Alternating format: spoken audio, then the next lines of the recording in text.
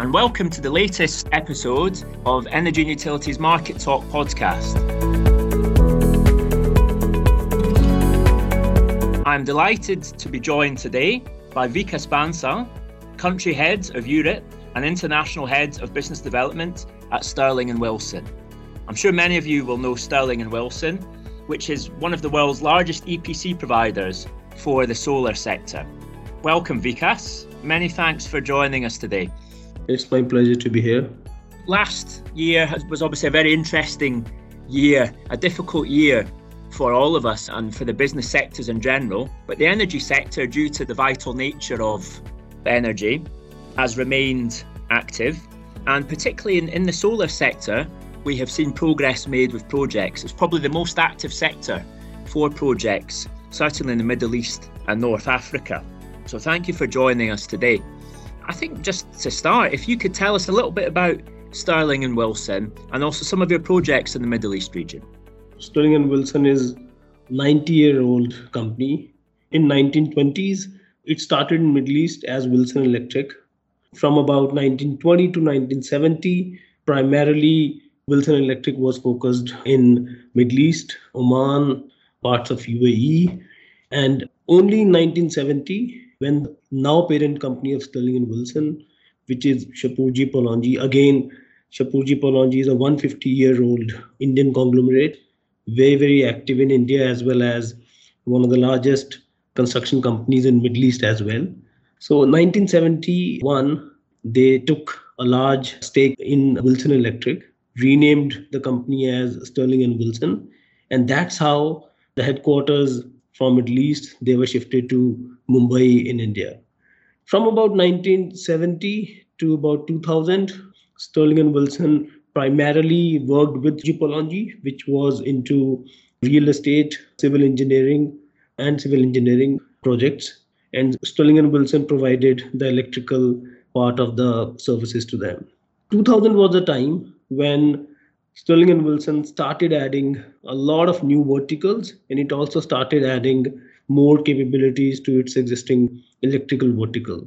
So within electrical vertical, it went into HVAC, plumbing, firefighting, and became one of the only company in India which offered MEP services. And on a horizontal level, it added transmission and distribution capabilities. It added capabilities on gas and diesel genset assembly.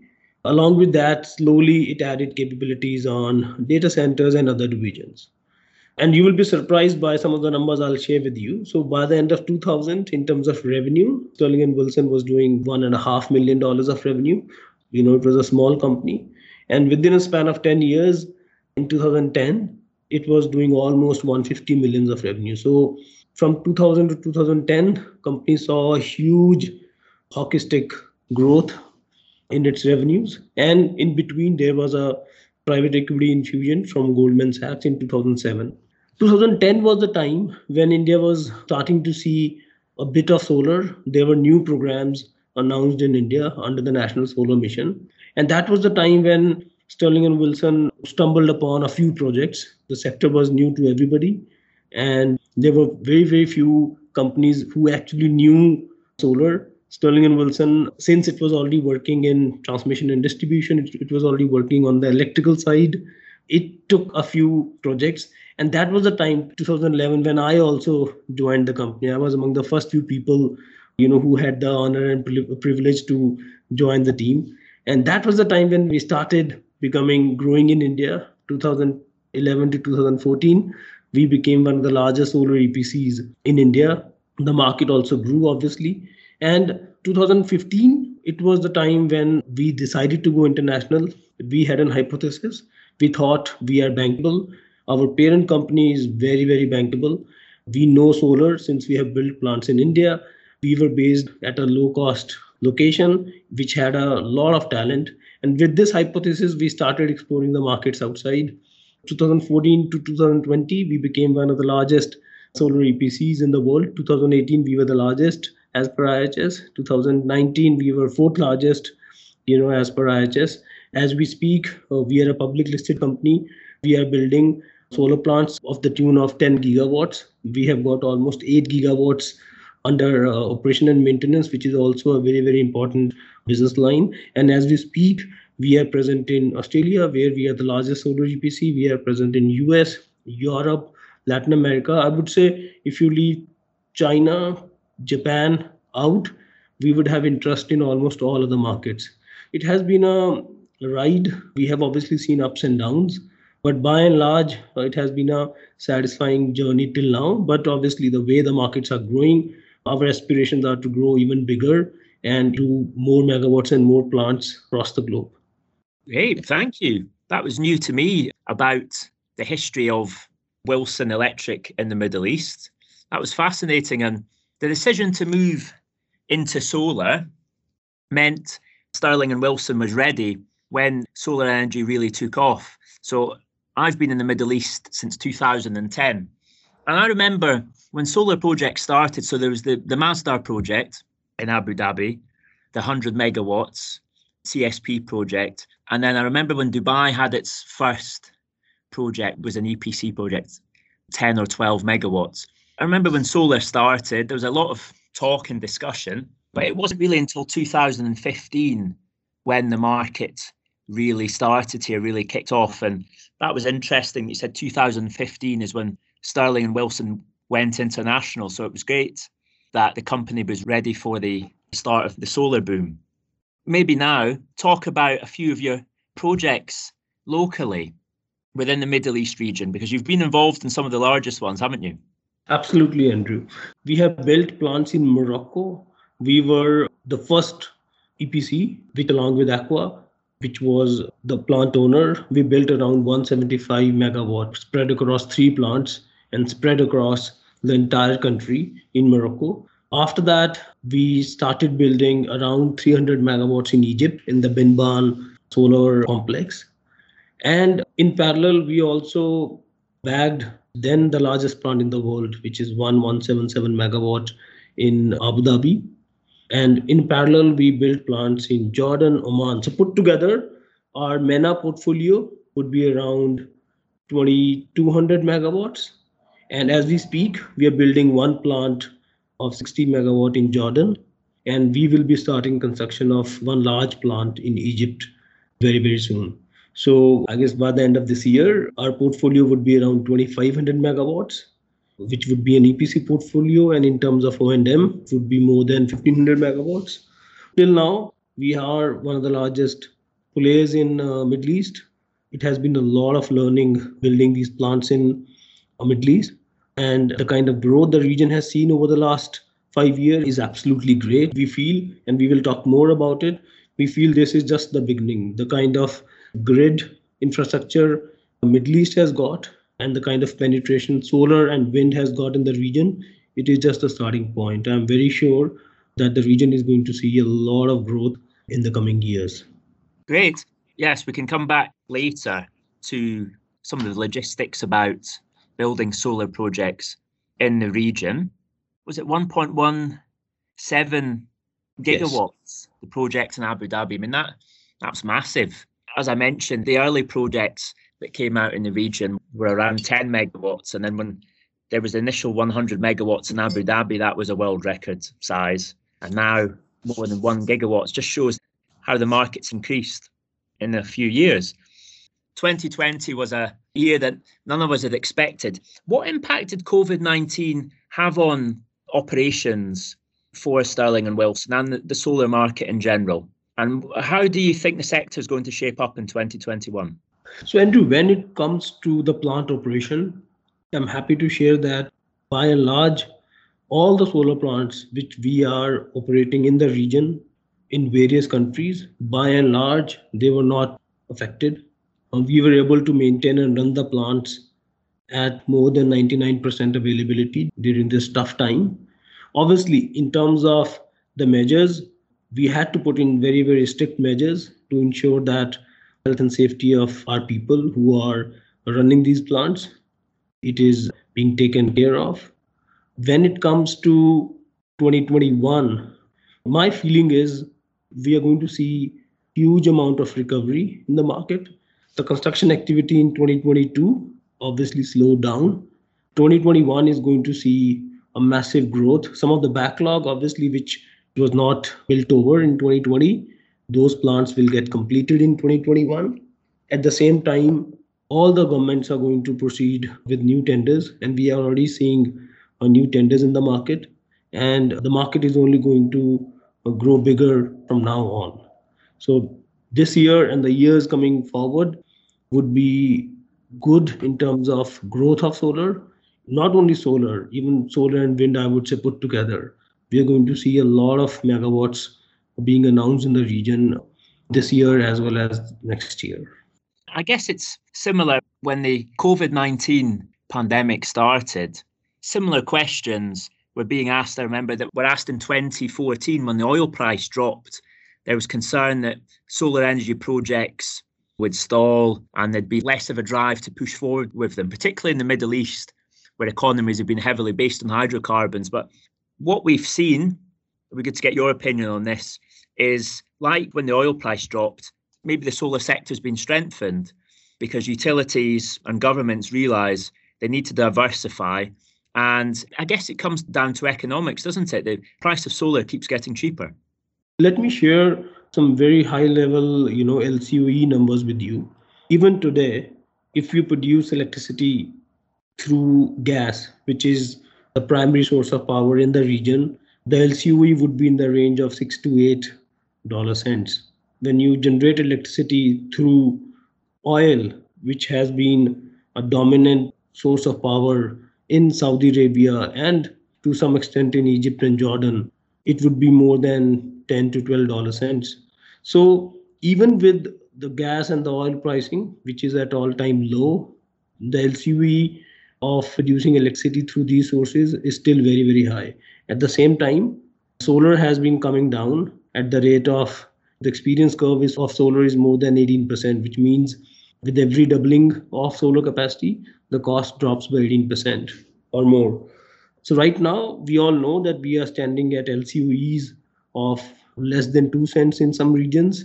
UAE as well as Saudi Arabia has been able to bring tariffs down to 1.5, 1.7 cents, which is almost 25-30% of LCOE of gas.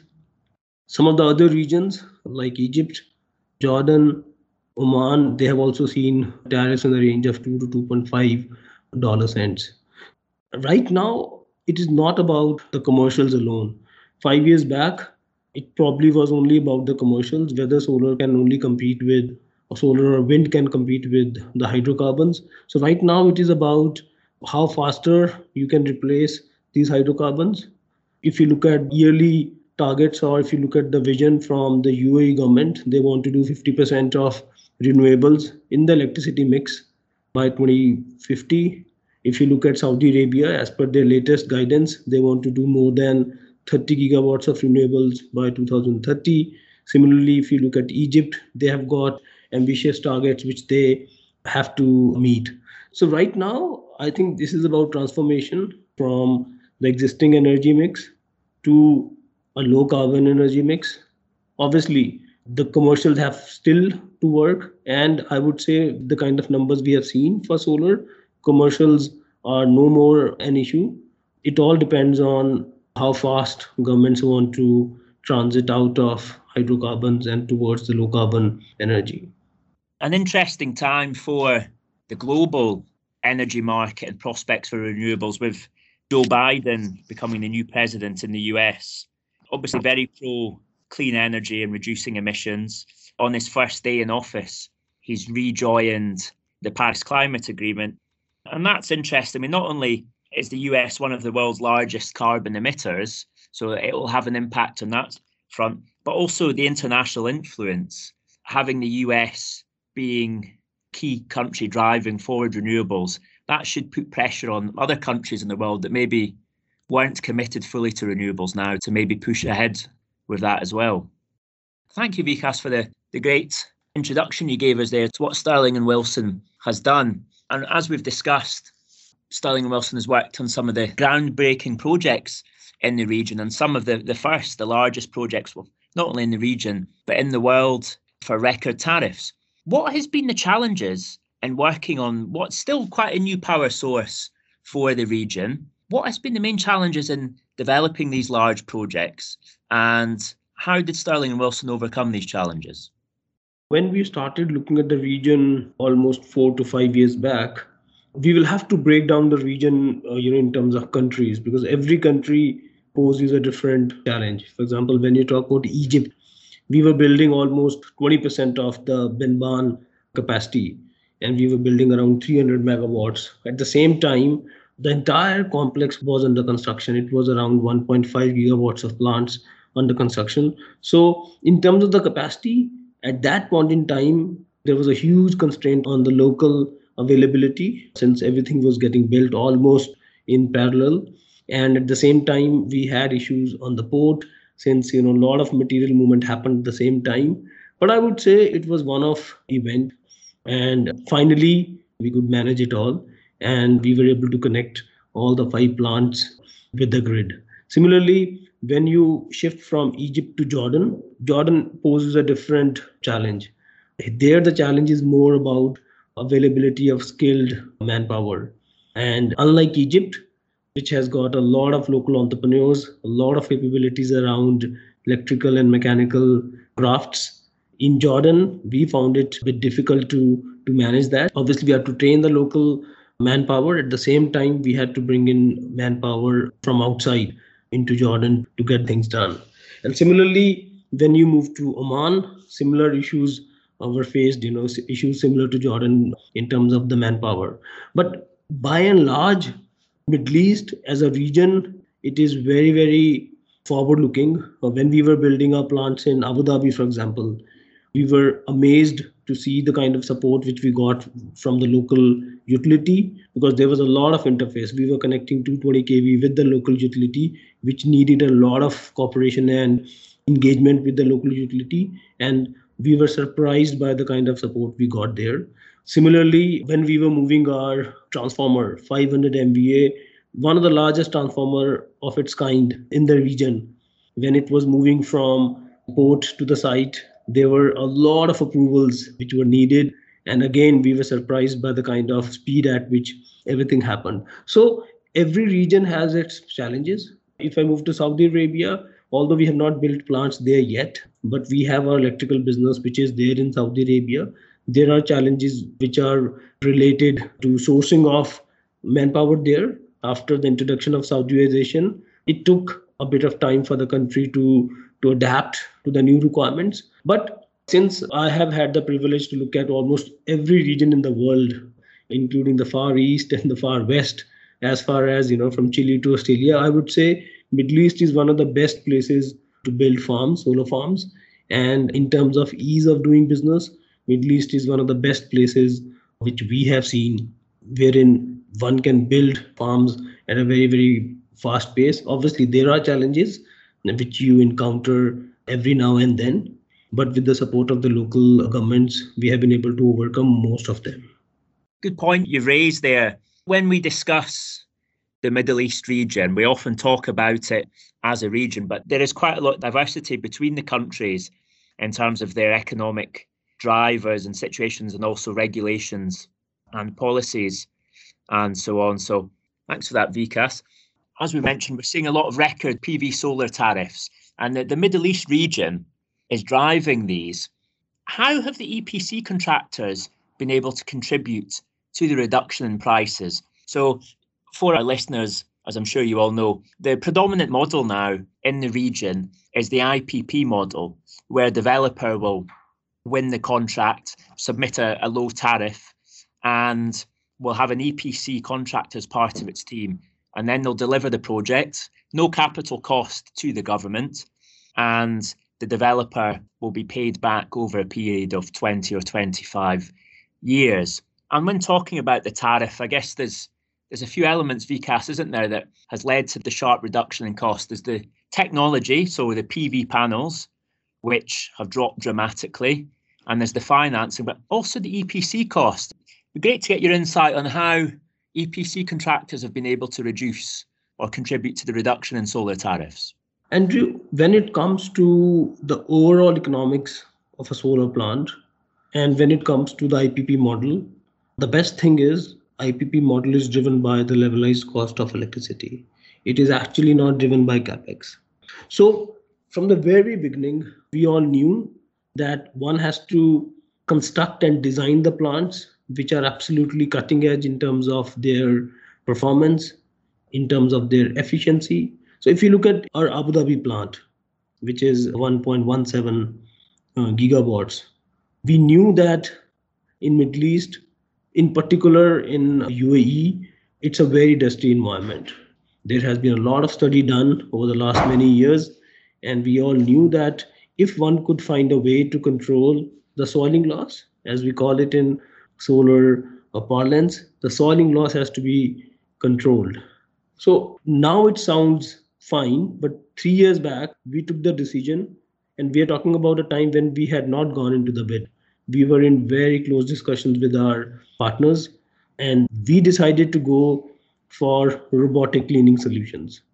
Because of that, we could reduce our soiling loss to a very, very low number. That was one. Second, the bids in UAE are constructed or are designed in a very particular way. Sometimes they don't want the lowest cost of electricity, but they also want a large amount of electricity, even though it may come at a higher price. So that's why we designed this plant.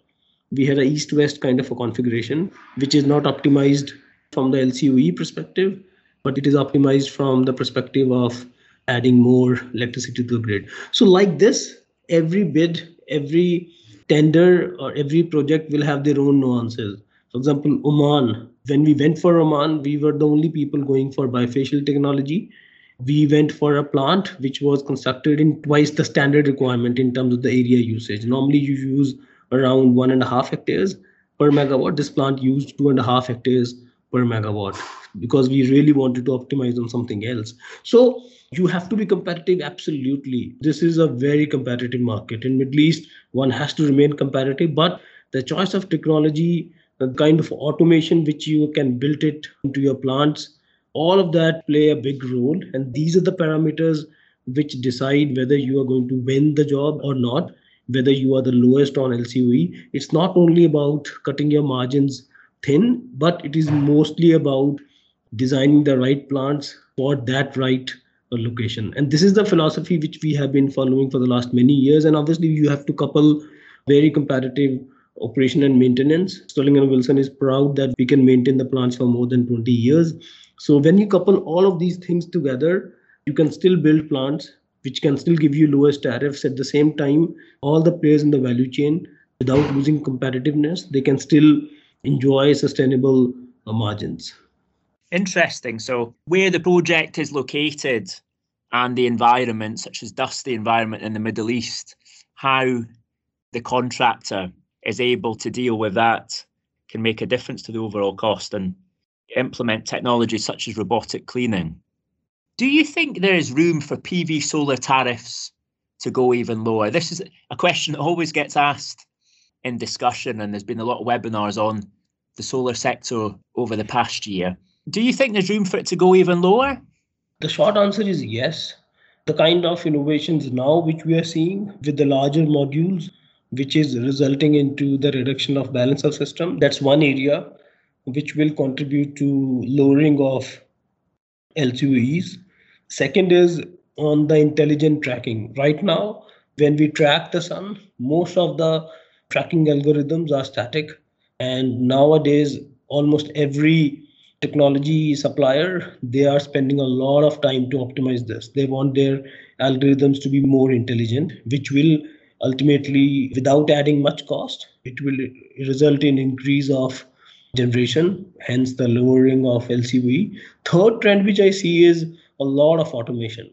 So automation happening on the plant operation side, wherein with a very, very small number of people, one will be able to maintain large plants. So your cost of running plants will go down. Even on the construction side, we have deployed drones to monitor our progress. But this is only one step. A lot of automation is happening on the construction side as well. So all of these factors, together, along with innovations which are happening on the silicon side, on the PV module side, my feeling is we still have to further reduce the LCOEs, hence the tariffs, which will happen in the next few years. So room for the tariffs to go even lower.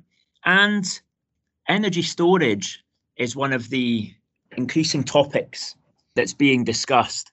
I guess in terms of delivering on ambitious renewable energy targets, move towards net zero, energy storage will have to play a big part so that power is available when the sun isn't shining for solar projects or when the wind's not blowing. Are you seeing an increasing demand for energy storage along with solar projects so far? And if not, when do you expect to see this?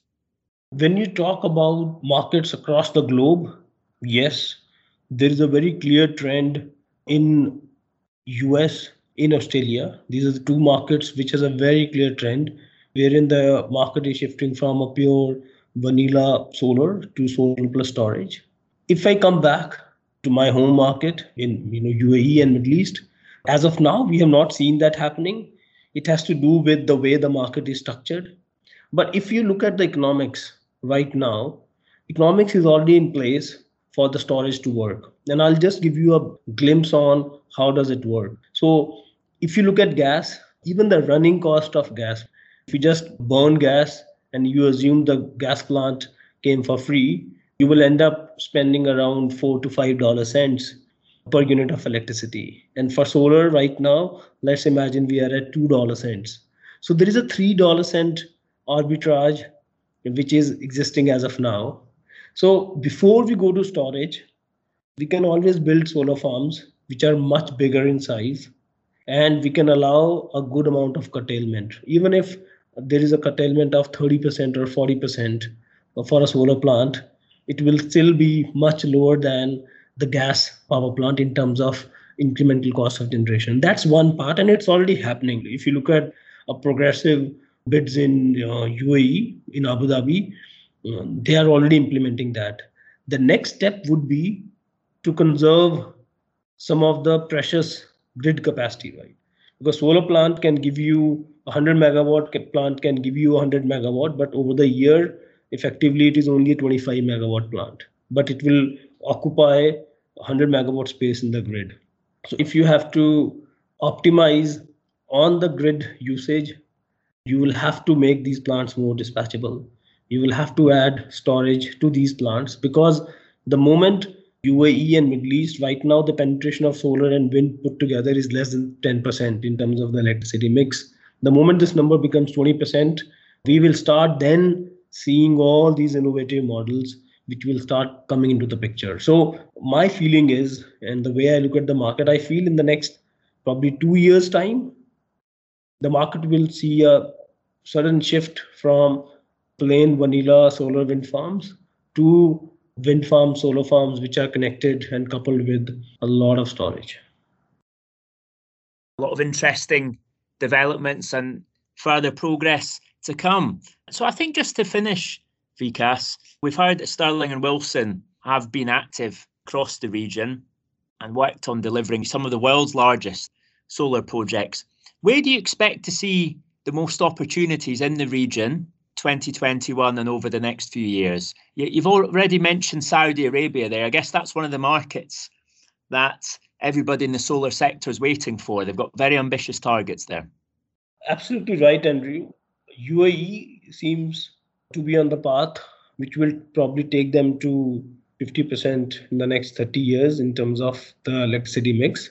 Saudi Arabia, it had a slow start, but having spent a lot of time in Saudi Arabia, and obviously they wanted to get their local content policy right, which now is in place. I think in the next few years, we will finally see a lot of megawatts being built in Saudi Arabia. And that's my hope.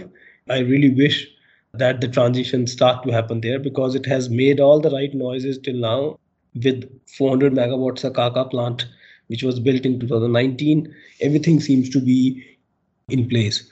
So yes, Saudi Arabia will be a key market moving forward. But at the same time, even the rest of the markets, Egypt, although it has a surplus of electricity for the moment because of COVID, the demand went down. But if you look at electricity mix, it has a lot of gas and it has a lot of oil which they burn to produce electricity. So from a macro perspective, and Egypt being one of the largest countries with large population, Egypt also seems to be a promising market for the future, along with Saudi Arabia and the rest of the markets, which are UAE, Oman. So Middle East as a region, the fact that this entire region is highly dependent on gas and to some extent on oil, a lot of replacement of abatement of gas and oil will happen in this region. So overall, as a region, I have no doubt that moving forward, it will add a lot of clean power to the grid. Definitely an exciting time to be in the region's renewable energy sector. I'd like to thank Vikas Bansal, Country Head of Europe and International Head of Business Development for Sterling & Wilson. It's been fascinating, Vikas, to hear your views today for somebody who's been involved in the solar sector for more than a decade. We've heard about delivering projects in the Middle East. We've heard what goes into pricing of solar, tariffs, and how the levelized cost of electricity can be affected. And we've also heard about the prospects for storage and some of the markets where we can expect to see the most opportunities in the year ahead and the coming years ahead. So thank you very much, Vikas. Wish you all the best for 2021. And Sterling & Wilson, we hope you keep growing and leading the market. Thank you. Thanks a lot, Andrew. It was a pleasure talking to you. And thank you to everyone for listening to the latest edition of Energy Utilities Market Podcast. We look forward to welcoming you soon. And please join us on the 26th of January for our online solar conference. You can find more details of that on energy-utilities.com.